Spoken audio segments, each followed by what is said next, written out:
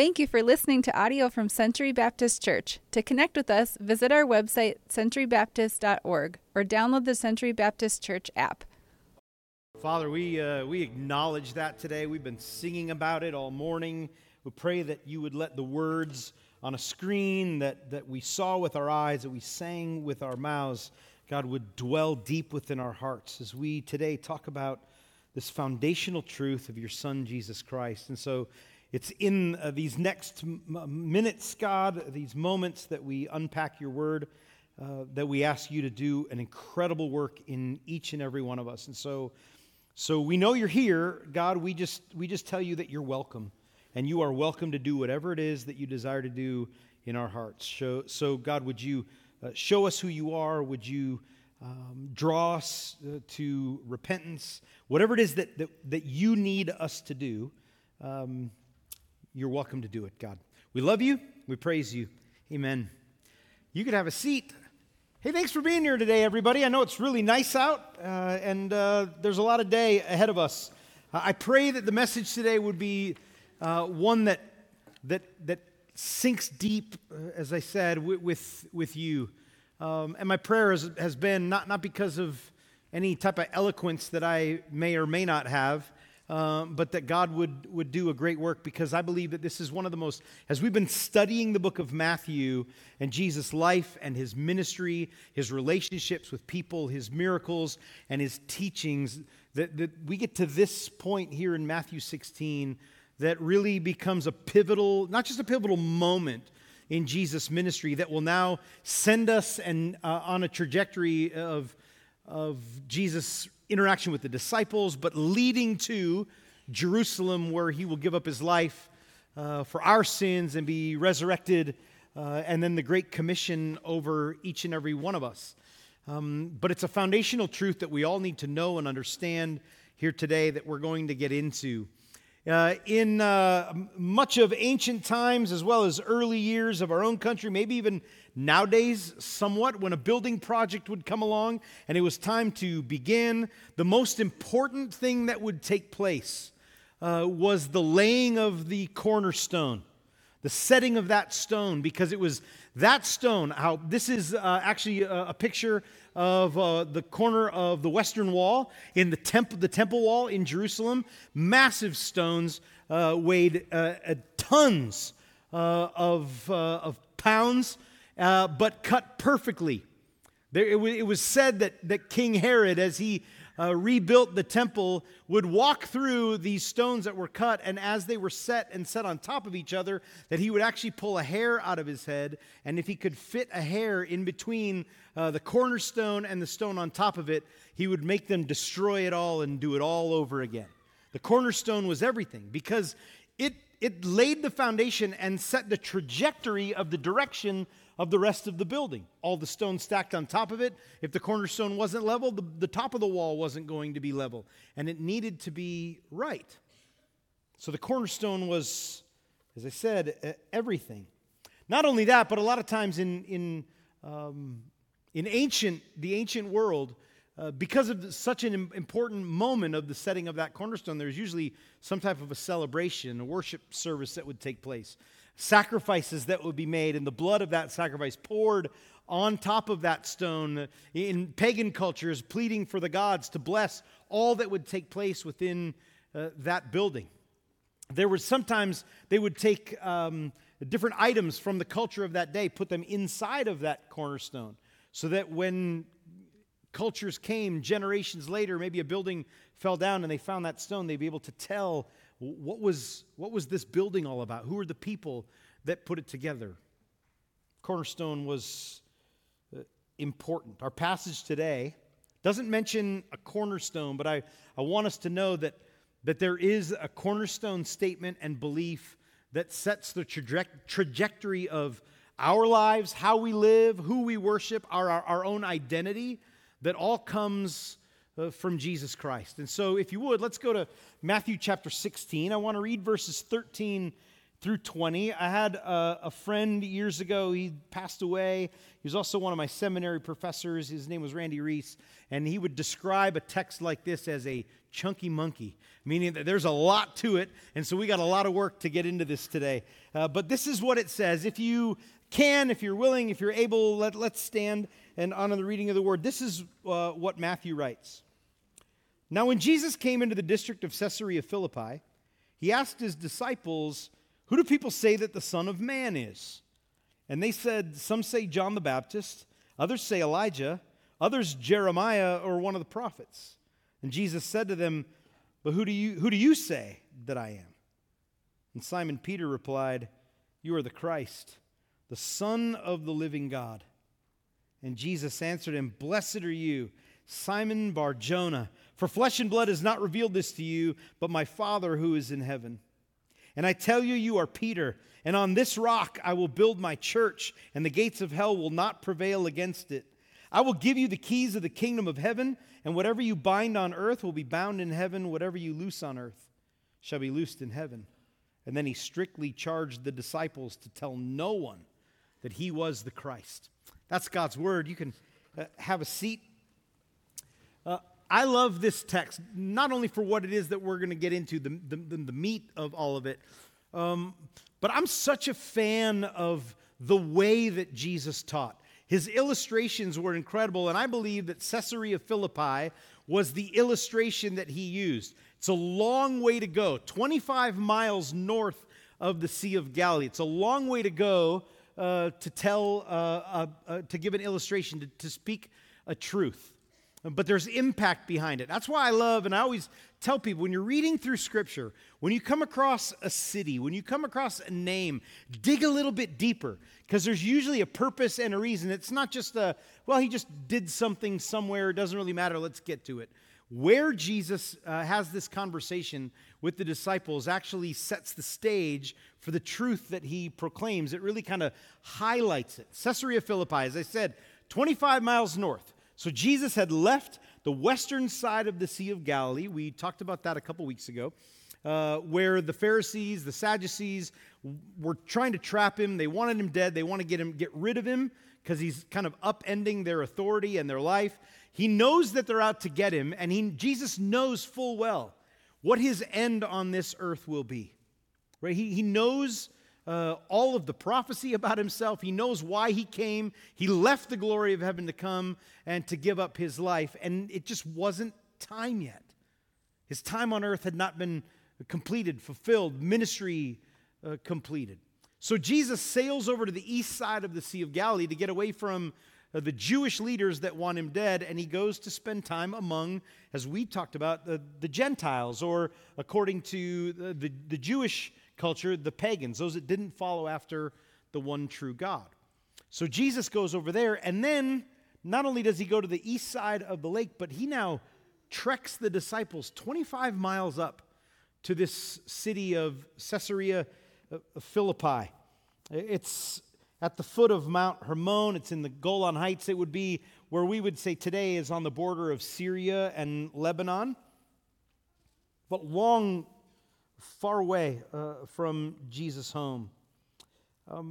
Caesarea Philippi, for centuries, even in Jesus' day, was known as one of the darkest places, they would say, on earth. One of the most profound pagan worship sites that you could come across. In about 90 BC, even before Jesus was on the earth, there was a temple that was set up there to the Greek god Pan. And so even long before it even became that, we read about it in the Old Testament. It was really close to the city of Dan. We know there that in Joshua chapter 11 that the people of that region worshipped Baal. In 1 Kings chapter 12, Jeroboam had set up a golden calf on the high places in that region, and it just continued to develop into this city of false gods.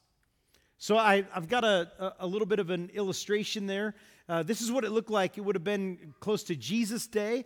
The temple that's on the left was for the temple of the Greek god Pan. He was considered to be the shepherd god. He was the god of nature, the god of the forest, the god of the water. The temple on the right was a temple for Zeus.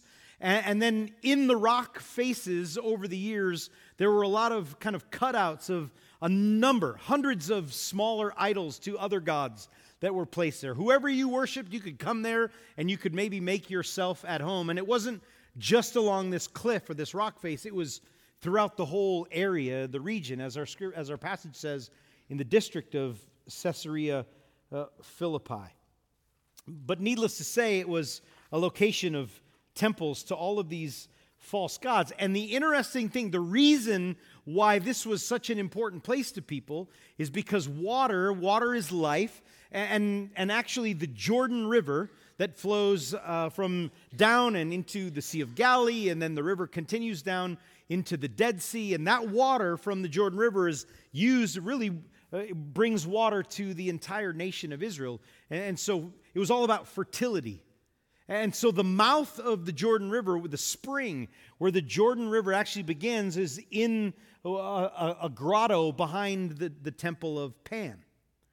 And so that's what it looks like today. And it's this huge cave, water down below, and this high cliff that stands above it. Now, because it was believed to be this place of fertility and life, you always, if you worship these false gods, you always wanted to please these gods. And so one of the ways in which the people would do this, to please the god Pan, because he was fearful, half man, half goat, and it wasn't just this cute little goat boy that played a flute on a tree stump. They feared him. It's where we actually get the word panic. He was terrifying, and so they wanted to always appease him. And one of the sickening ways that they would do it is that they would often go up high on this cliff, and people with their family members or loved ones or their children, and they would throw them off the cliff and down into the waters of that grotto, and they would see if they would sink or if they would float. And if they would sink and disappear, it was believed that the gods of the underworld, who would make their home there in the winter, and that's the time that they would do this, in the hopes that in the spring that they would have fertile land and that their crops would produce, that if the bodies would disappear, then the gods of the underworld were pleased. And that grotto right there, that region of Caesarea Philippi, became known as the gate of Hades, the gates of hell. And so your job, your task, your role was to make sure that you just kept the gods pleased all the time. You didn't ever want to anger them. And it was here that Jesus decides that this is the moment that he's going to ask the question of the disciples. Why not?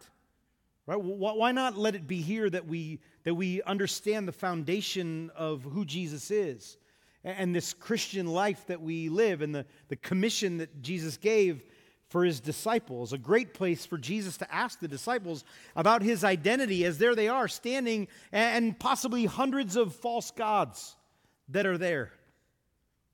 And maybe some discussion about what's that one and what's that one and what's that one, and who worships which one and what do they believe. And so Jesus just asked the question, hey guys, who do people say that the Son of Man is?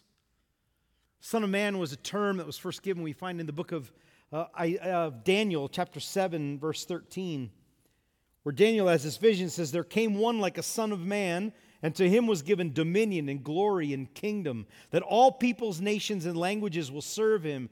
And his dominion is an everlasting dominion that will never pass away, and his kingdom will never be destroyed. And from then on, people waited, longed for. God's people were looking for, who is this one? Who is the Son of Man that will come? Well, we get into the book of Matthew, and that's the term that Jesus used to describe himself more than anything else. He's making that proclamation, the Son of Man. If you look in the book of Mark and in the book of Luke, and their parallel telling of this narrative in Caesarea Philippi, Jesus actually asked the question, guys, who do people say that I am? Who do others say that I am? I don't know about you, but that's not a question that I don't think I've ever asked it. We don't want to know, right? I don't ever go around, hey, what do people think of me? Right? I already know, right? I got social media. People let me know, right? I got email. and I've got friends. And so they let me know. But Jesus says, hey, what do people think of me? Who do people say that I am? And their response, you can imagine, would probably be a little bit maybe uncomfortable, right? What do you think does he want the right answer? What are people saying? And so they just respond. He says that they say, some say you're John the Baptist. That comes from back in chapter 14, if you remember, after King Herod had beheaded John the Baptist, and then Jesus shows up on the scene. Herod was terrified that Jesus was actually John the Baptist who'd come back to life. It was part of why now we find Jesus in the Gentile region. He's staying away from where his life could be threatened because his time has not yet come for him to give up his life. So some people are saying that you are John the Baptist who'd come back to life. Some say that you are Elijah, the greatest prophet that Israel had ever seen. Elijah had done incredible miracles, and Jesus had done incredible miracles. Elijah, in the words that he was speaking, his teaching, Jesus, the same way. Malachi chapter 4, verses 5 and 6, says that Elijah would come before the great and terrible day of the Lord. People were waiting. If you remember, Elijah was taken up into heaven before his death. So it was believed to be that he also was going to return because he's still alive. And so they looked for him constantly. So some say that you're Elijah, and others say that you're Jeremiah or one of the other prophets. In other words, everybody agrees that you're important in some way. You speak with the voice of the Lord. So you are probably a really great prophet. That's what everybody is saying about you. Interesting thing is that hasn't changed today either. Take a look at any other religion. Religions that follow other gods, that don't claim Jesus as God, but if you study and if you talk to them and if you ask people, what does your faith say about who Jesus is? If you talk to those of the Jewish faith, they would say he was a great teacher. If you would talk to someone of the Islamic faith, they would say, we believe that Jesus was a great prophet. Someone from the Baha'i faith would say, we believe that he is in some way a manifestation of God. Hindus believe that Jesus was one of many gods. Buddhists would say he was an incredibly enlightened man with a lot of great wisdom that we could learn from. Even the New Age movement would say that he was a great teacher. Incredible thing, none deny his existence. They just don't have a proper perspective of who he is. Who do people say that I am? You're somebody great. That's what they're saying. You're somebody great that had an impact on the world. So then Jesus gets personal. And he just says, well, who do you guys say that I am? And the first to speak up, obviously, is always Peter, right? To which the other disciples are like, oh, here we go. Please say the right thing. Please say the right, right? And Peter does. Jesus is saying, you guys have lived with me. You've watched me. You've collected the bread after my miracles. You've been there. So who do you say that I am? I have to believe the disciples had not forgotten what Jesus had told them earlier in chapter 10 as he was sending them out to do ministry in the region, the villages around Galilee. And he says, don't fear when you go out. I'll give you power to say what needs to be said. But don't fear the people that are naysayers. Don't fear the negative people, the people that reject you. You just keep preaching what it is that I've told you to preach. And he tells them, he says, what I tell you in private, in other words, what I've told you, you go out in public and you just proclaim it loudly. Everybody who acknowledges me before men, I will acknowledge before my Father in heaven. But if you deny me before men, I will deny you before my Father in heaven. So, who do you say that I am? Who do you acknowledge that I am? And Peter speaks up and maybe, I don't know, for the first time, what comes out of his mouth is, 100% correct. He nails it. You are the Christ, the Son of the living God. It is a statement that he doesn't say, I think you are, or we've been talking. He just says, you are. I know you are. You are the Christ. You are the anointed one. You're the Messiah. You're the one that has been sent from God, the one that's been promised to us, that would come and would take away the sins of the world. You're the one that would come, that's promised that you would mend the gap between us and God the Father because of our sin, that you would take it upon yourself. We know who you are. You are the Christ. And he says, the Son of the living God. What a great location for Peter to say that. Right here we are in the midst of all of these temples, of these false, dead, unseen, unknowable gods. But you're the Son of the one true, the living God, the one that truly gives us life, the one that brings life to this land that we live in and brings life to our hearts. And Jesus responds to Peter. I got to imagine that he probably looked at him with a huge smile. Right? And he just says, Peter, you're blessed. Blessed are you from what you, not because of what he said, but Jesus goes on to say, you are blessed because if it was left up to you, just a mere human, you would have gotten this wrong. You're blessed because God the Father has given you the wisdom to be able to see it, to understand it, and proclaim it. He says, blessed are you, Simon, son of Jonah. Jesus is just saying, Peter had said, I know who you are. You're the Son of the living God. And he goes, well, blessed are you, son of Jonah. Jonas, John is Peter's father's name. He says, flesh and blood hasn't revealed this to you. Flesh and blood was a term that the Jewish rabbis would use to describe somebody in their moments of human weakness. And that's what he's stating. He's like, this didn't come to you in a moment of just human understanding under your own knowledge. This is greater. This is bigger than this. The Apostle Paul in 1 Corinthians 2 describes flesh and blood as natural man. He says spiritual things are not understandable to man, right? The mind of God, the things of God are too big for us to understand. We will always think that it's folly, but Jesus says you're blessed. Why? Because the Father in heaven has chosen to reveal this to you.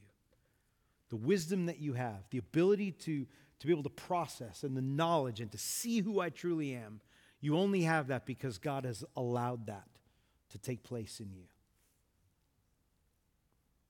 It reemphasizes what Jesus prayed back in chapter 11, verse 25, as he's praying, and he says, I thank you, Father, Lord of heaven, that you're the one that reveals all of these things, not to the wise, but to the little children.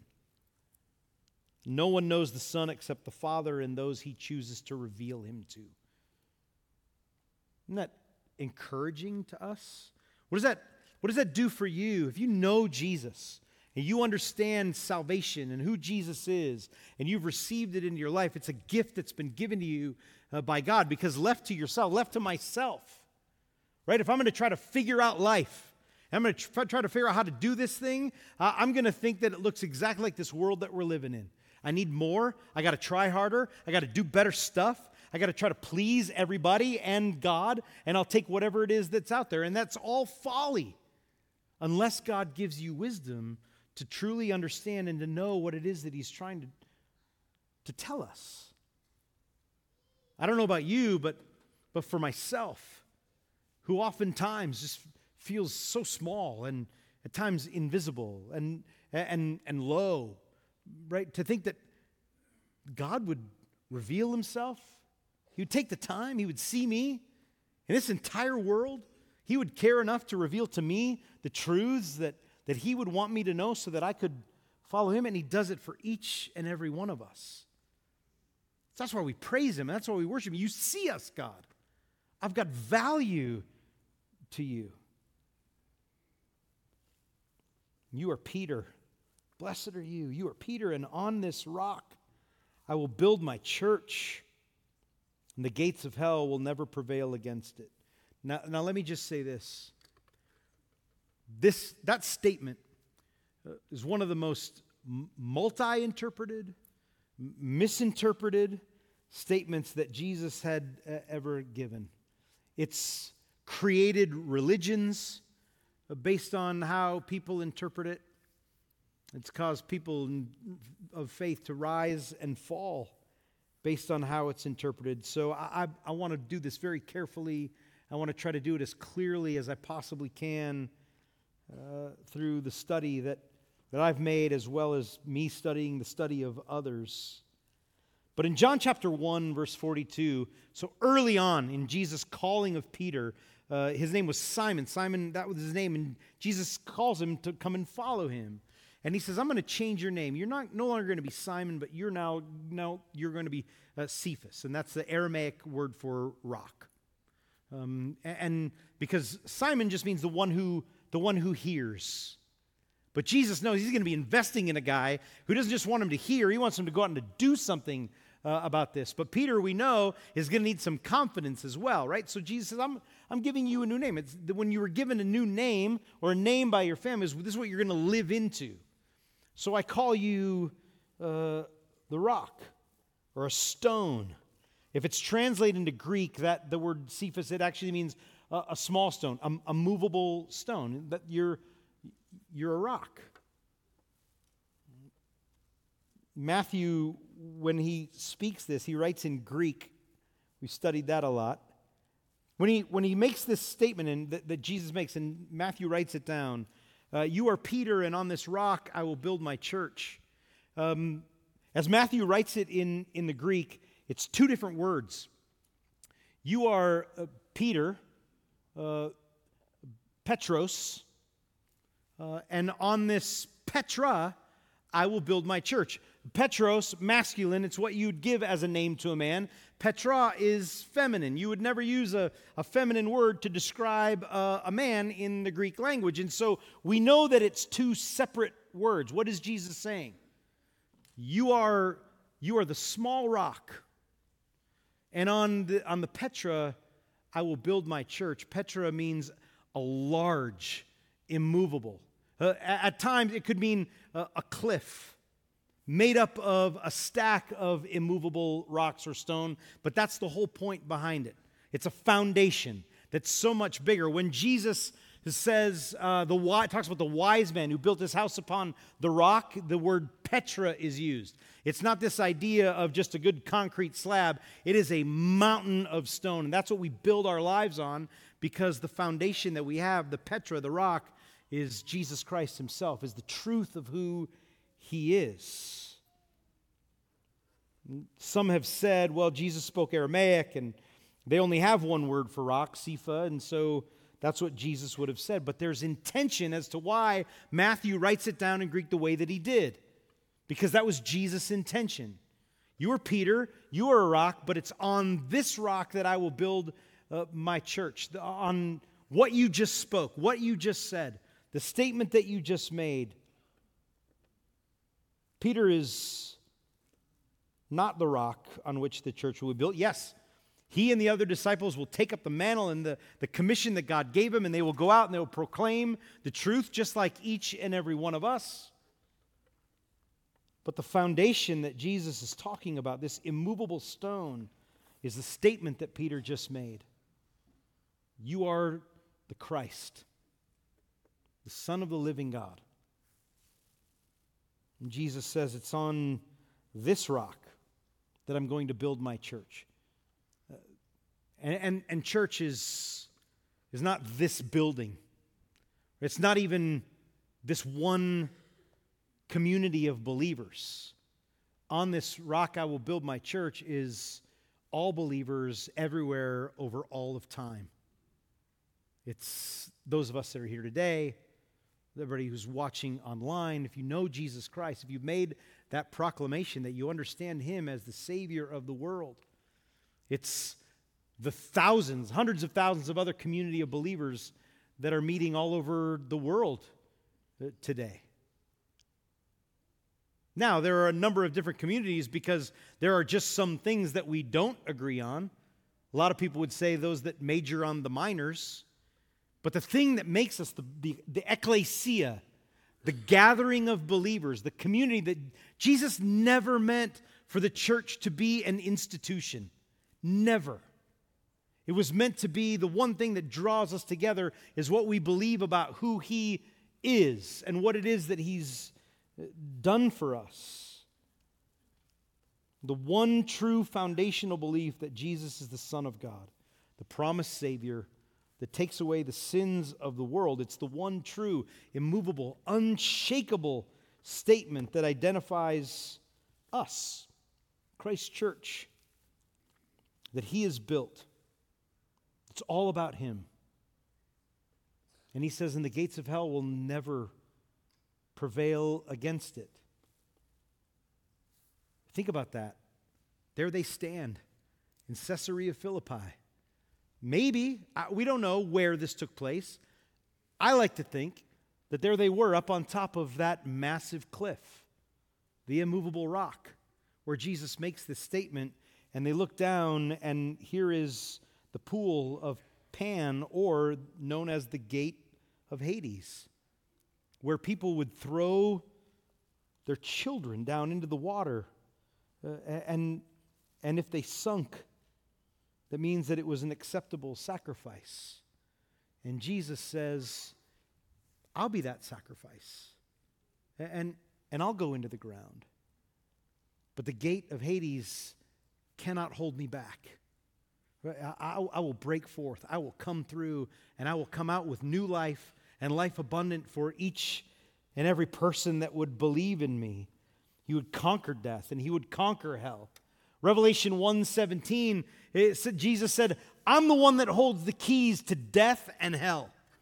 I'm the one that opens that up and allows people to be rescued from death and to have life. The earth could not hold Him back.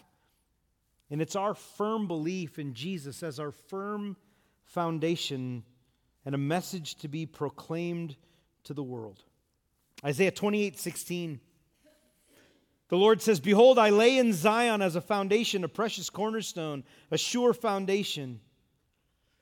Jesus is the one that sets the trajectory of everything else that would take place for all of eternity, for each and every one of our lives. Perfectly set in order. But it begins with us having a belief in who Jesus is. Because I will tell you, as we've learned from what we know about other faiths, they believe He existed, and I will tell you, there is nothing at Scripture that says that your belief in Jesus' existence will get you any further than the gates of hell. We need to believe in who He is, as to why He existed, and why He gave His life up on that cross. It's not even enough for you to believe that Jesus died on the cross. Most of the other faiths believe that as well. What you have to believe is the one on that cross is the one who takes away the sins of the world, the one that God the Father sent to this earth, the one perfect sacrifice, the Son of God, holy and perfect, who took the weight of the world, the sins of the world upon Himself, and He went to that cross, and He went to that grave, and through His power, He conquered that grave and came out and is able to give us life. And Scripture says that's what we need to believe. You need to believe in the one who went to the cross, to believe in why the cross matters, why the empty grave matters as well. It's the foundation of everything, the identity of Jesus Christ. You are the Christ. You are the anointed one. You're the one that's chosen to take away the sins of the world. Jesus then talks about His reign and His rule, the dominion of Christ over all things. And He says to the disciples, I will give you the keys to the kingdom of heaven. Whatever you bind on earth will be bound in heaven. Whatever's loosed on earth will be loosed in heaven. Now again, what we need to understand is that he was not giving full authority to Peter to go, okay, you now have the ability and the permission to say what's right and wrong for everybody in the world, and the generations that come after you that serve in the position of overseeing the church also get to say what goes and what doesn't go in Scripture anymore. That's not what Jesus is saying. The Word of God never changes. The truth never changes. God's expectations for us never changes, and nobody on earth is allowed to change it whatsoever, not a jot or a tittle. So what is Jesus telling the disciples at this time? Well, in Luke chapter 11, verse 52, Jesus is reprimanding the Pharisees and the lawmakers for all the stuff that they keep just bringing up and heaping onto the shoulders of people on how they're supposed to live. And Jesus says, woe to you, because you've taken away the key of knowledge from people. And you didn't even enter into it yourselves. The key to heaven that Jesus is talking about, the keys of the kingdom of heaven, is the knowledge and the understanding of the statement that Peter had just made, that he is the Savior of the world, that he is the Messiah.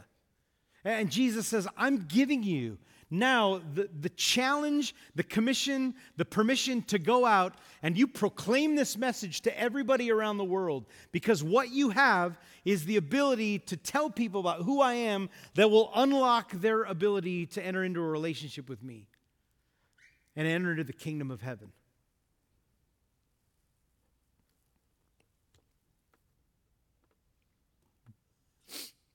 Jesus says it again in Matthew 18:18. We'll get to this in a few weeks. He then says, so whatever you bind and loose, and when he's talking to a whole group of disciples. So again, it's not just Peter that's going to decide what's right and wrong. Binding and loosing was the role of a rabbi. That's what they got to do. Whatever rabbi you followed as a disciple, a teacher, they would tell you, this is what's right, this is what's wrong, this is what's bound for you, and this is permission. It's loosed for you. This is how you're supposed to live, and the permission to do it. And what Jesus is saying, because we know with Jesus the law is no more. He's now the fulfillment of all of it. Now, what he's saying goes along with what he's already told Peter. Blessed are you, because the Father has revealed to you everything that you need to know. And he says, as you go and as you preach this message of who I am and my identity, and as people follow after me, as you teach it and tell people now how this new way of living, understand that what you teach has been given to you from our Father in heaven. The binding and loosing has taken place in heaven, and he's giving you the words that you need to teach people on how to live this new life following after me.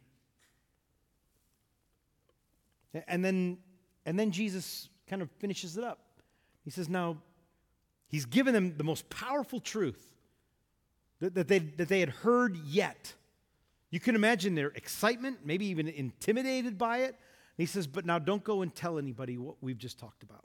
Again, we've been talking about this for a long time because his time had not yet come.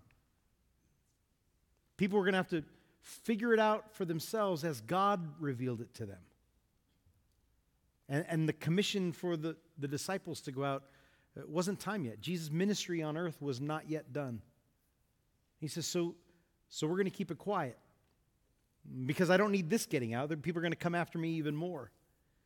But know it, believe it, and live into it. I hope that we understand it. The identity of Christ is where it all begins. It's the bedrock. It's the cornerstone of our lives. It's the cornerstone of discipleship. It starts there. Who is Jesus? And the question that we have to ask ourselves today is, who's Jesus to me? Is he truly who he says he is? And do I believe it? Have I accepted it? And am I living into it? We are small stones, but we are important messengers of Christ. Together we make up the church that's called to go and to make disciples. And the more people who get to hear it, the key to the kingdom of heaven is opened up, and we live into it. And we get built up exactly the way that the Father designed it from the beginning. Amen? Let's pray. Heavenly Father, I thank you so much for today and for your word. My prayer, God, has been and will continue to be that the word that we studied would be the thing that speaks to us the most. You're the one that reveals to us the knowledge and the ability to understand. So, Father, I just pray that as we leave here, that we wouldn't just let it be another message, but that we would truly understand, each and every person here today, that it all begins with the identity of Jesus. Our identity, as we here at Century say, that as disciples of Jesus Christ, we find our identity in Christ and Christ alone, that our identity would be connected to knowing and believing in who your Son truly is, the Anointed One that you sent to save us from ourselves, save us from sin, and to give us life abundant. Father, would you empower us now to go out with joy and with life abundant that we can take to the people around us. But may it sink in, may it change us first, that we're connected to you through your Son. We give you praise. We worship you. Amen.